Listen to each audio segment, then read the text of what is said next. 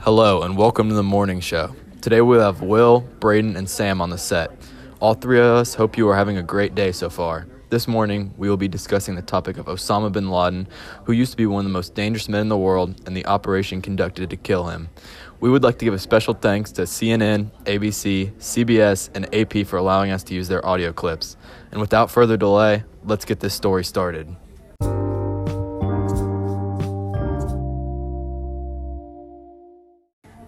It was a warm and clear morning on May 2nd, 2011 in Pakistan. Osama bin Laden, one of history's most dangerous criminals, responsible for the murder of thousands, was getting his day started in his secret high-security compound in Abbottabad, a suburb in Pakistan.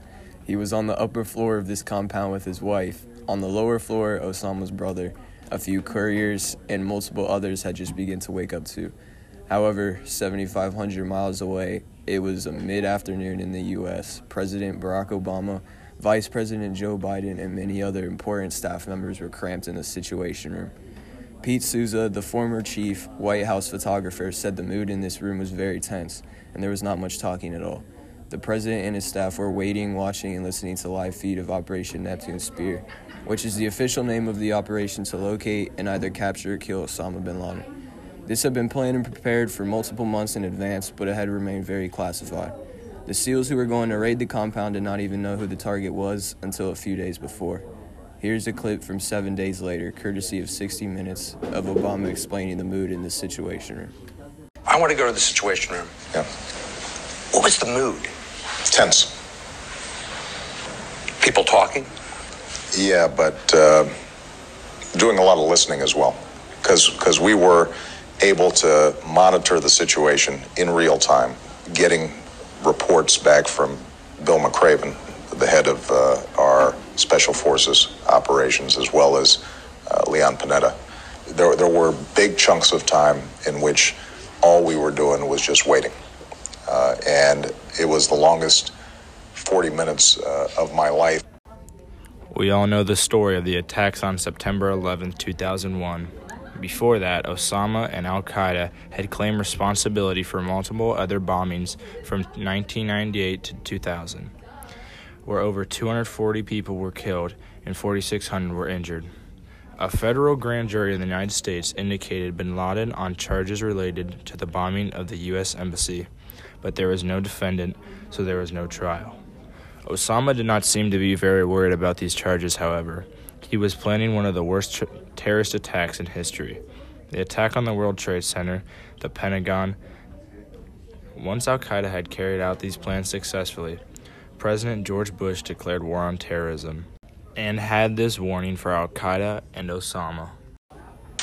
Make no mistake, the United States will hunt down and punish those responsible for these cowardly acts.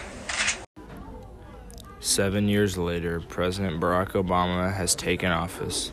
One of his main goals from the start was to finally locate Osama bin Laden, and in August 2010, with the help of the CIA and many others, we finally traced bin Laden to the compound in Pakistan. Months later, President Obama authorized Operation Neptune Spear, which successfully killed Osama bin Laden. The speech the president gave is one of the most famous speeches a president has ever given.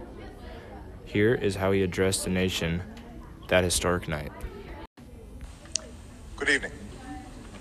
Tonight, I can report to the American people and to the world that the United States has conducted an operation that killed Osama bin Laden, the leader of al-Qaeda, and a terrorist who's responsible for the murder of thousands of innocent men, women, and children. It was nearly 10 years ago that a bright September day was darkened by the worst attack on the American people in our history. The images of 9/11 are seared into our national memory. The operation to kill Osama bin Laden was not very easy at all. We had been attempting to track him for 3 years before we eventually linked him to that highly secured compound in North Pakistan. The U.S. would continue to take aerial photos of this compound to monitor and spy on their target. In April 2011, President Obama authorized a small but elite team to carry out a raid of this compound. This group was known as SEAL Team 6. The team began intensive training with life-size practice raids of an almost exact replica of the compound. May 2nd. It was time to finally carry out this mission. The team was flown in on Black Hawk helicopters from a base about 30 minutes away. The raid took only about 40 minutes. It was an in-and-out mission executed to perfection. Osama was not able to be captured alive. He made the team believe he had an explosive vest by making hand movements that made them have reason to believe this. Robert J. O'Neill claims to have shot the fatal bullet in Osama's head, but this was never confirmed. Osama's wife, brother, and 2 couriers were shot as well. The body was later identified to be Osama, and his body was buried in the ocean a few hours away. Here is a clip from ABC's special broadcast detailing the timeline of events in the White House that day. At 1 p.m., all the principal members of the president's national security team convened in the Situation Room. An hour later, the president and his principal advisors carefully reviewed the final preparations, and the mission set out. By 3:50, the president received first word that bin Laden may have been identified. By 7 p.m., the president was told it was indeed bin Laden. And with news that the Navy SEALs were all safe and back in Afghanistan, jubilation, hugs, and relief. This was a very historic day and one of our country's most proudest moments. The Morning Show would like to thank you for listening and continuing to support us. Thanks again and have a great day.